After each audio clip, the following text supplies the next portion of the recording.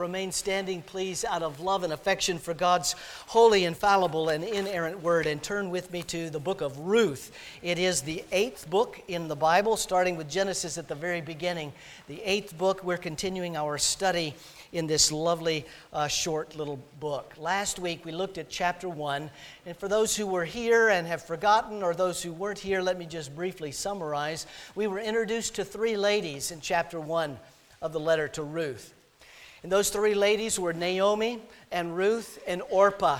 Ruth and Orpah were sisters-in-law. Their mother-in-law was Naomi. Naomi was an Israelite, but she had left the promised land with her husband Elimelech and their 2 sons because of a famine that came into the land. And so they disobeyed God's word, and they failed to trust in Him, and they left and they went to the land of Moab. While they were there, their 2 sons married 2 Moabite women, Ruth and Orpah.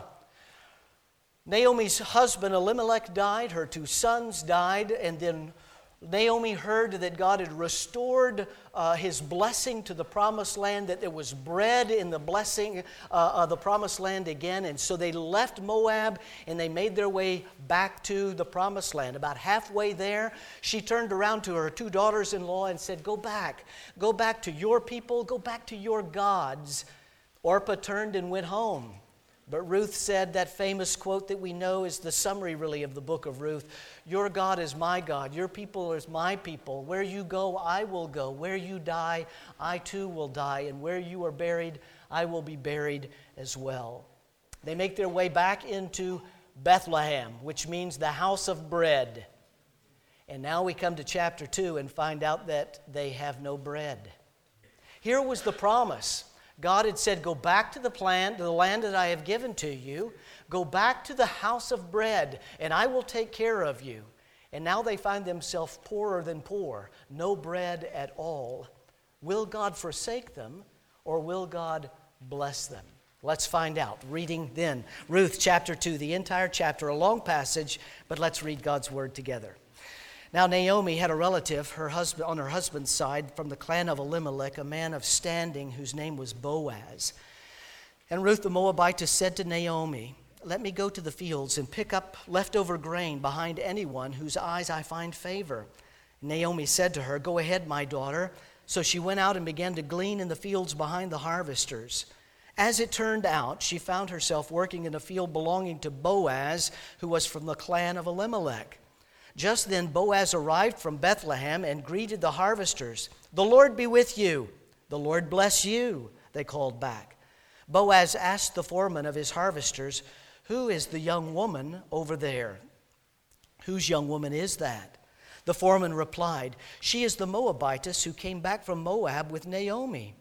She said, Please let me glean and gather among the sheaves behind the harvesters. She went into the field. She's worked steadily from morning till now, except for one short break to rest in the shelter. So Boaz said to Ruth, My daughter, listen to me. Don't go and glean in another field, and don't go away from here. Stay here with my servant girls. Watch the field where the men harvest, and follow among the girls, along with the girls. I have told the men not to touch you. And whenever you are thirsty, go and get a drink from the water jars that the men have filled. At this she bowed down with her face to the ground and exclaimed, Why have I found such favor in your eyes that you notice me, a foreigner? Boaz replied, I have been told all about what you have done for your mother-in-law since the death of your husband, how you left your father and mother in your homeland and came to live with a people that you did not know before. May the Lord repay you for what you have done. May you be richly rewarded by the Lord, the God of Israel, under whose wings you have come to take refuge. May I continue to find favor in your eyes, my Lord, she said. You have given me comfort and have spoken kindly to your servant, though I do not have the standing of one of your servant girls. At mealtime, Boaz said to her, Come over here, have some bread and dip it into the wine vinegar. When she sat down, the harvesters offered her some roasted grain. She ate all she wanted and had some left over. She got up to go back to glean. Boaz gave orders to the men. Even if she gathers among the sheaves, don't embarrass her. Rather, pull out some of the stalks for her from the bundles and leave them for her to pick up, and do not rebuke her." So Ruth gleaned in the field until evening. Then she threshed the barley she had gathered, and it amounted to about an ephah. She carried it back to the town, and her mother-in-law saw how much she had gathered.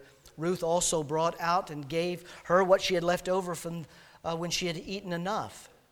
Her mother-in-law asked her, "Where did you glean today? Where did you work?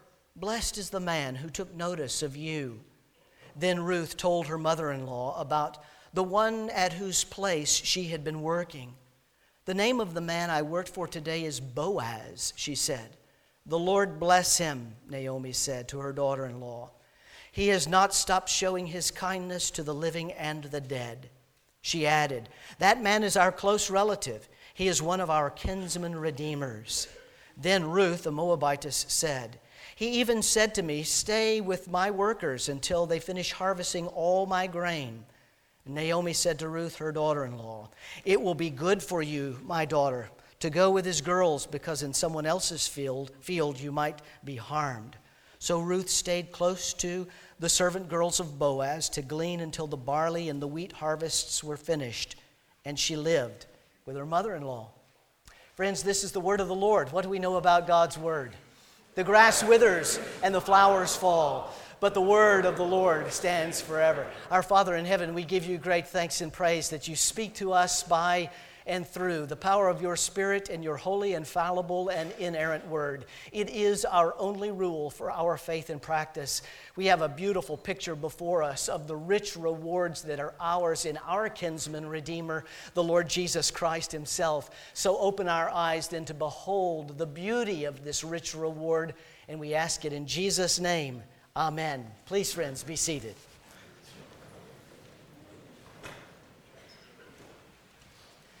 There are a few days in my life that are big, big days that I look back on, and I think to myself, boy, the Lord really richly rewarded me on that particular day.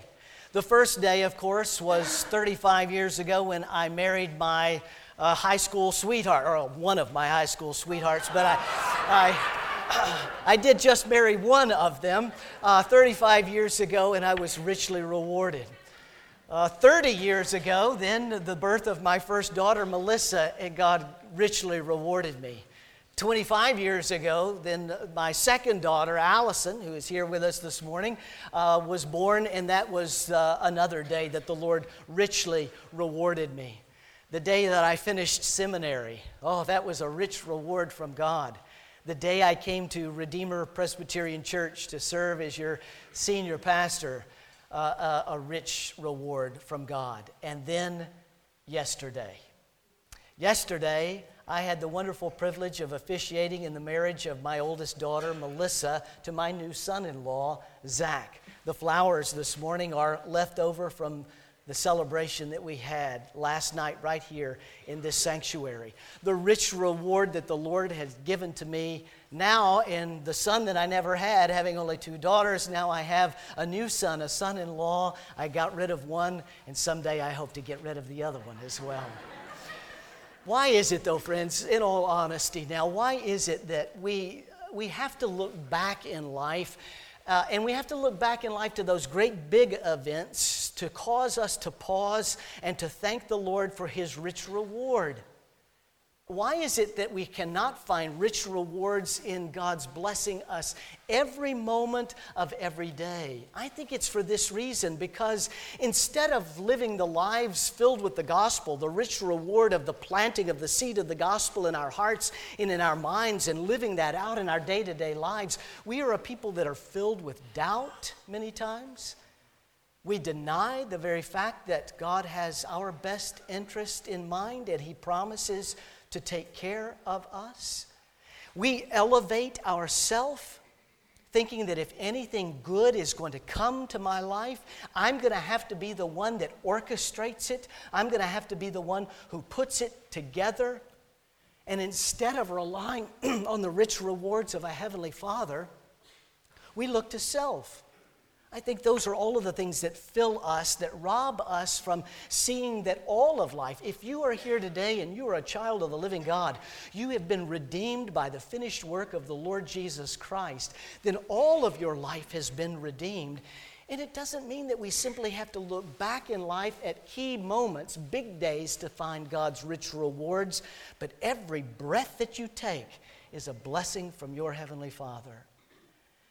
It is for this reason that we're filled with doubt, that we deny, that we elevate ourselves. It is for this reason that I, number one, and I hope you, number two, are delighted that God, in His infinite wisdom and mercy, has put Ruth chapter 2 into His canon and now into our laps this morning.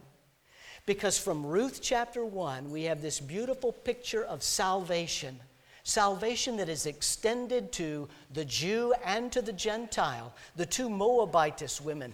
Ruth is the one who responds, and Orpah is the one who rejects. But Ruth responds to that, and she is given this gospel, the gospel that is in the one who was to come in that particular day, but the one now that we look back on who did come, the Lord Jesus Christ, our kinsman redeemer. And so every day now, my friends, as we find from Ruth chapter 1, this beautiful picture of salvation, salvation given, extended, and applied by the work of the Spirit, now we get to Ruth chapter 2 and we see this beautiful, rich reward that's ours lived out, that we can trust our God every moment of every day. As we read right here in verse 12, it is the Lord who has richly rewarded us, the God of Israel, who now we come under His wings and we take refuge in Him. He is our refuge and our strength, an ever-present help in time of trouble. The psalmist said, Psalm 46, if you're here today and you're a lover of the Lord Jesus, you don't have to look back at big days in your life to find rich rewards in Christ. You only have to look at the present, all of life, and see the rich rewards that are ours in the God who takes care of us. There are actually three that we find in chapter 2 of Ruth, three rich rewards that are ours. The first one is that we are richly rewarded by God's providence. Providence. Have you heard that word before? Providence, that's a fancy $20 Reformed Presbyterian type word that we throw around many times as if we understand what it is. Well, let me tell you what it is. God's works of providence are His most holy, wise, and powerful, preserving and governing every creature and every action. That probably didn't help you much, did it? That is the shorter catechism answer to the question, what is God's providence? It's simply this, my friends. It is God taking care of us, watching over us, caring for us as His children, that everything in life is not a part. God is never up in heaven going, whoops, what am I going to do now? We only have to go back to chapter 1 from last week to see the beginning of this rich reward of God's providence. It started with Ruth. Ruth was snatched out, plucked from a foreign land and foreign gods who were really no gods at all. She was plucked out of the land of Moab, and she was now placed in the house of bread in Bethlehem, in the promised land, given the gospel. Your people will be my people. Your God is my God. Where you go, I will go. So we only have to look back at chapter 1 to see the beginning of providence, that God found favor, poured out His favor on a Gentile and brought her out of a foreign land and placed her in the house of bread. Naomi, a Jew, had left the promised land to go to that foreign land in Moab. And we see providence that God said, I'm not going to allow my child to stay in a place where I have not ordained that she be. And so He snatched her out of there and He brought her back. He restored her with her people in Bethlehem, the house of bread. And then we get to chapter 2. And why would you think that it would begin? Now, Naomi had a relative, and that relative was on her husband's side, Elimelech's side, and his name was Boaz. Boaz was a relative of Naomi only by her marriage. Boaz was a descendant with Elimelech. That will be very important when we get to chapter 4. So Naomi and Boaz are related only by marriage through Elimelech. But why would the author start chapter 2 by giving us this picture? It's because the rest of this chapter and now the rest of this book, we find that Boaz becomes the kinsman redeemer, her kinsman redeemer, Ruth's kinsman redeemer. And so we're introduced to him here at the beginning of chapter 2 in a continuation of God's providence. He took care of her in the land where she shouldn't be. He brought her back into the land where she should be. And now not only that salvation in bringing her in, but he was going to take care of everything in her life. Look at chapter 2, verses 3 and 4.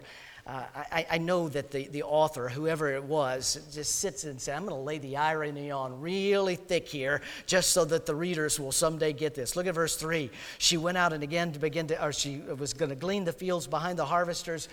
And as it turned out, it just so happened, by chance, by fate, by whatever you want, it just turned out that she found herself working in the field belonging to Boaz. And then verse 4, and just then, it happened, it just happened automatically, as if it were some act of fate or chance, that Boaz arrives and greets the harvesters.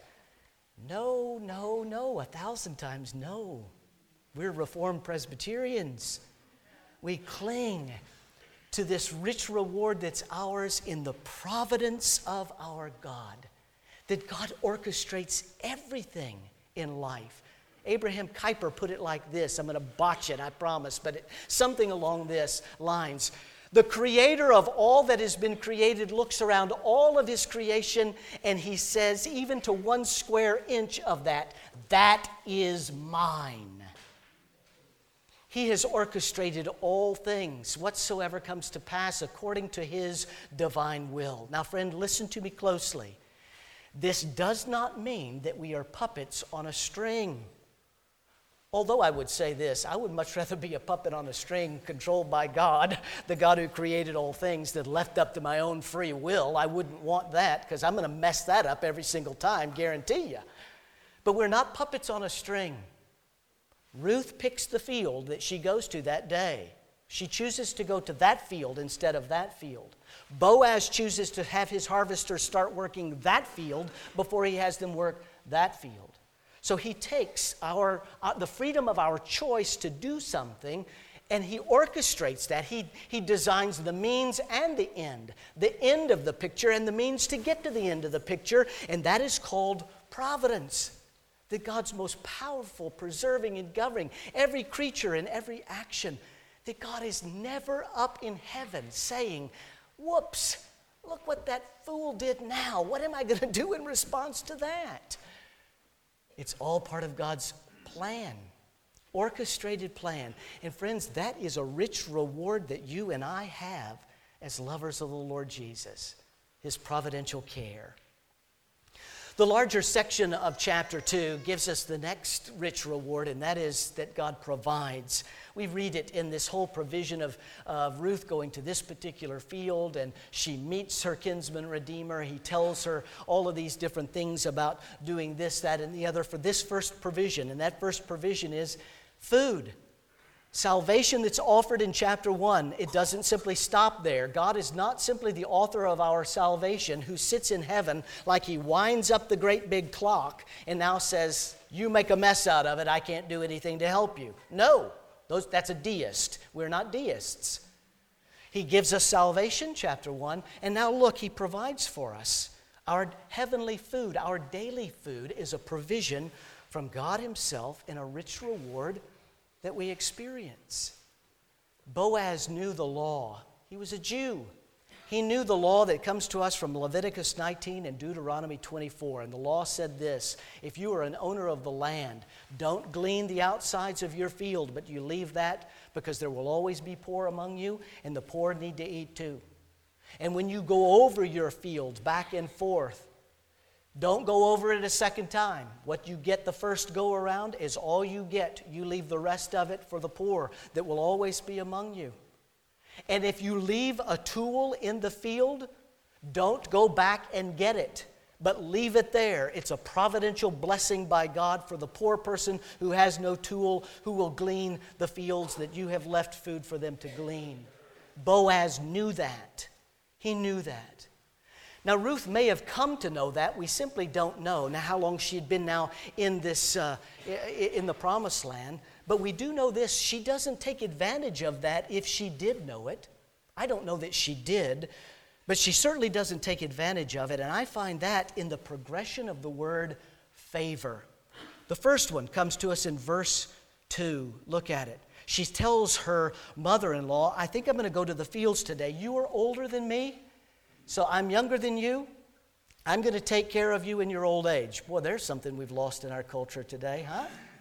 Are you listening, Allison? We need to take care of our elderly. The fifth commandment, you just recited it. Honor your father and your mother, that your days may go long in the land that the Lord your God is giving you. But here's the first one. I'm going to go and I'm going to work, and may I find favor. There's the first use of the word favor. And then the second one comes in the middle of verse 10. After she meets Boaz, she asks the question, why have I found favor in your sight? And then verse 13, when he says, you just take all that you want and keep taking, then she says, may I continue to find favor in your sight. You see what she's doing there? She has now come out of this land of Moab, out of a land that has foreign gods, which are no gods at all. She's been brought into the promised land, into Bethlehem, the house of God, or the bread of God.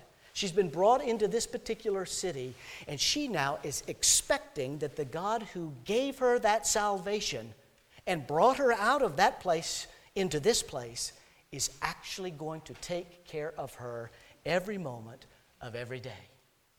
She expected it, and friends, so can you.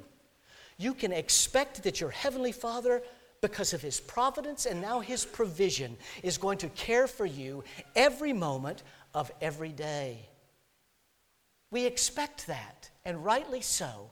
He gives us His favor, and we continue in that favor.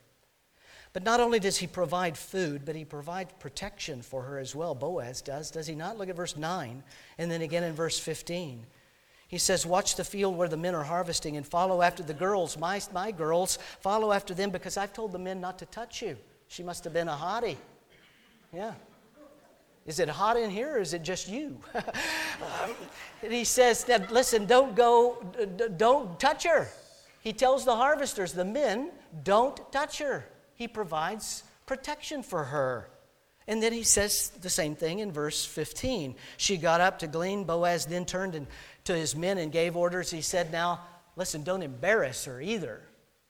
Don't bring any physical harm to her, and don't bring any emotional harm to her. Do not embarrass her by making fun of her, but he provides protection for her. Now, dear friend, what about you? Do you see that everything that you have in this life is the gift that God has given to you by His divine providence, providing for every need that you have? Are you satisfied with that? Are you satisfied with the fact that what God has given to you is not something that you have earned and not something that you deserve, but something that you have been given, richly rewarded by a God who loves you that much? Let me ask you this. Do you believe? It always seems to take those big things in our life, doesn't it? Oh, I had this major car accident, and, the Lord just provided His protection, and I wasn't hurt in any way. The car was all smashed up, and God provided protection. Yes, He did. But have you ever thought about the protection that God has provided for you for the things that never did happen to you? That's the kind of God that we have. Amen? That's the kind of God that we have, that He protects us, even from ourselves and the stupidity of ourselves. And that is the rich reward that is ours by His provision. Lastly, then, friends, the third thing we read is that God richly rewards different people for us. We read it at the beginning, short clip at the beginning of the chapter, but then mostly at the end. We read it in the way that Boaz greets the harvesters and the way they greet him in verse 4. Look at how Boaz greets the men that work for him. The Lord be with you. And they respond, the Lord bless you. They have this common connection of being one in the Lord. This is why we share the passing of the peace in our liturgy every single week. We believe in Acts chapter 2. They devoted themselves to the apostles' teaching, to the fellowship, to the breaking of bread, and to prayer. What is it to be the fellowship? It is our common bond in this gospel. And so we say, peace be with you, and also with you. May the Lord bless you. May the Lord also bless you. God has given us one another.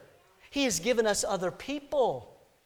If you're a member here or a long-term visitor, look around. Here is a provision by God's providential decree that He would give you other people to share, to live your life with, that you are not alone in this life, but you have one another.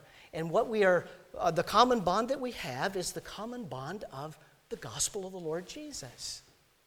A beautiful and bigger picture of that comes then at the end of our passage, verse 17, really to the very end. And we see God's provision in the people between Naomi and Ruth. Ruth, the daughter-in-law, Naomi, the mother-in-law. Now stick with me here. Think back to chapter 1. In chapter 1, verse 15, Naomi said to Ruth, go back to your people, go back to your land, and go back to your foreign gods. Why in the world would a child of the only true living God tell someone else to go back to a foreign god? One of you asked me that question on the way out last week, and I said, I hadn't thought about that. Well, I hadn't been able to take it out of my mind this week. I thought, why would she do that? Why would Naomi say to Ruth, go back? We find that there in verse 1, or chapter 1, verse 15. But then we see something else in verse 20 of chapter 1. She says, don't call me Naomi anymore. Naomi means pleasant. Don't call me pleasant anymore, but call me bitter. You see where she is? She had experienced the death of her husband and the death of her 2 sons. The Lord snatched her out of this foreign land. He brought her back, but she is still experiencing this heavy weight. She still is wondering. She still is wondering if God is really going to care for her now that her husband and her sons were gone. That's the only reason. That's the only logical reason why she would say to Ruth, you go back. But then it's sealed for us in our text this morning, chapter 2, verse 20. Look at verse 20 of our text. After Ruth had told her about Boaz and all that Boaz had done for her, the Lord bless him, Naomi said to her daughter-in-law. But then get this. He has not stopped showing his kindness to the living or the dead. The he there is in connection to the Lord in the syntax, in the Hebrew syntax, not to Boaz. Naomi has now finally come to the place where she actually expects the favor of God like Ruth did. She now understands that this God who gave her salvation and protection and brought her out of the land she wasn't supposed to be in, that she now is in, He, God, Yahweh, has never stopped showing His kindness to the living and this spiritually dead person who denied it, doubted it, and now has given me the eyes to see it. And she sees that in Ruth. She sees that in the very one that she told to go back. She sees it in her life. Look at this. She gleans, verse 17, in the field all day long, threshing then all of the barley, and she gets an ephah, whatever that means. My little footnote says that that's 3/4 of a bushel, or 3/5 of a bushel, whatever that means. I don't know what a bushel is, but then it's got parenthetical thought. It's about 22 liters. Whatever that is, I don't do liters. I do quarts and gallons. It's close to a quart in a liter, so it's about 22 quarts. And here she comes. She's gathered all of these things, then she's threshed it, and she's coming with 22 bottles of some great stuff. And here she comes, just walking down the street singing, do what did. I gleaned here, I gleaned there, I gleaned almost everywhere. Yeah. I wish I could claim that as my own, but it wasn't. I heard that from Alistair Begg this week as I was listening. But what a beautiful picture, friends. There it is. She's looking at her daughter-in-law, the very one that she told to go back to the foreign gods, which were no gods.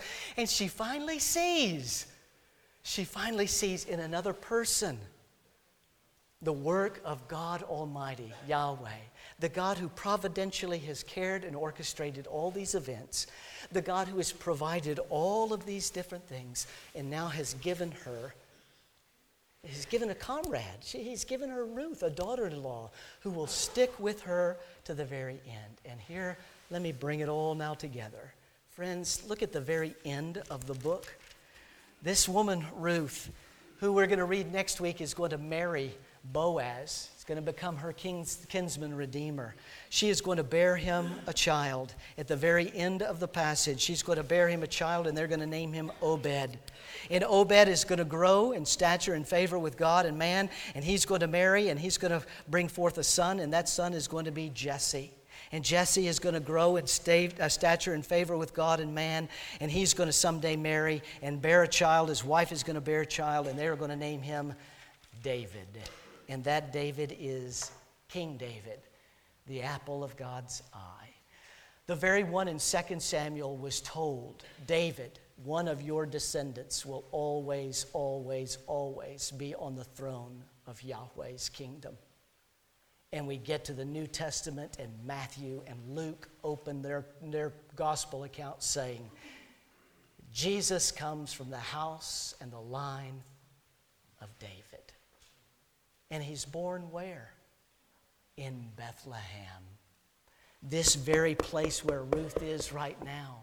The house of bread produces the one who is the bread of life. And dear friend, Ruth chapter 2 is just as much for you as it was for the Jew back then. This is God's promise. The people of God, one people now, Jew and Gentile alike. The ingrafting of the Gentile into Israel to become the new Israel. And it's found in one person.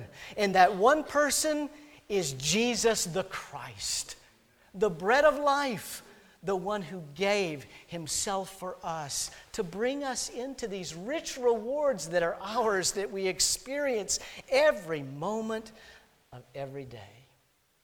That's your God. No doubt you have seen Antique Roadshow, right? On that whatever channel, the home network channel, whatever it is, and they all are the same. Some person comes in holding some piece of junk that it looks like, and they're explaining all of the history about it, and then the person on the other side goes, do you know how much this is worth? Oh, 50 cents, got it at a garage sale item. Oh, it's worth 10 gazillion dollars. And they go, oh! I would be saying, do you want to buy it? And they all leave with a greater knowledge of the value of the thing that they brought. And so, friends, you're about to leave this place. And my only question for you is this. Are you leaving as one who now has a greater understanding of the value of this gospel that is given to us in Jesus Christ?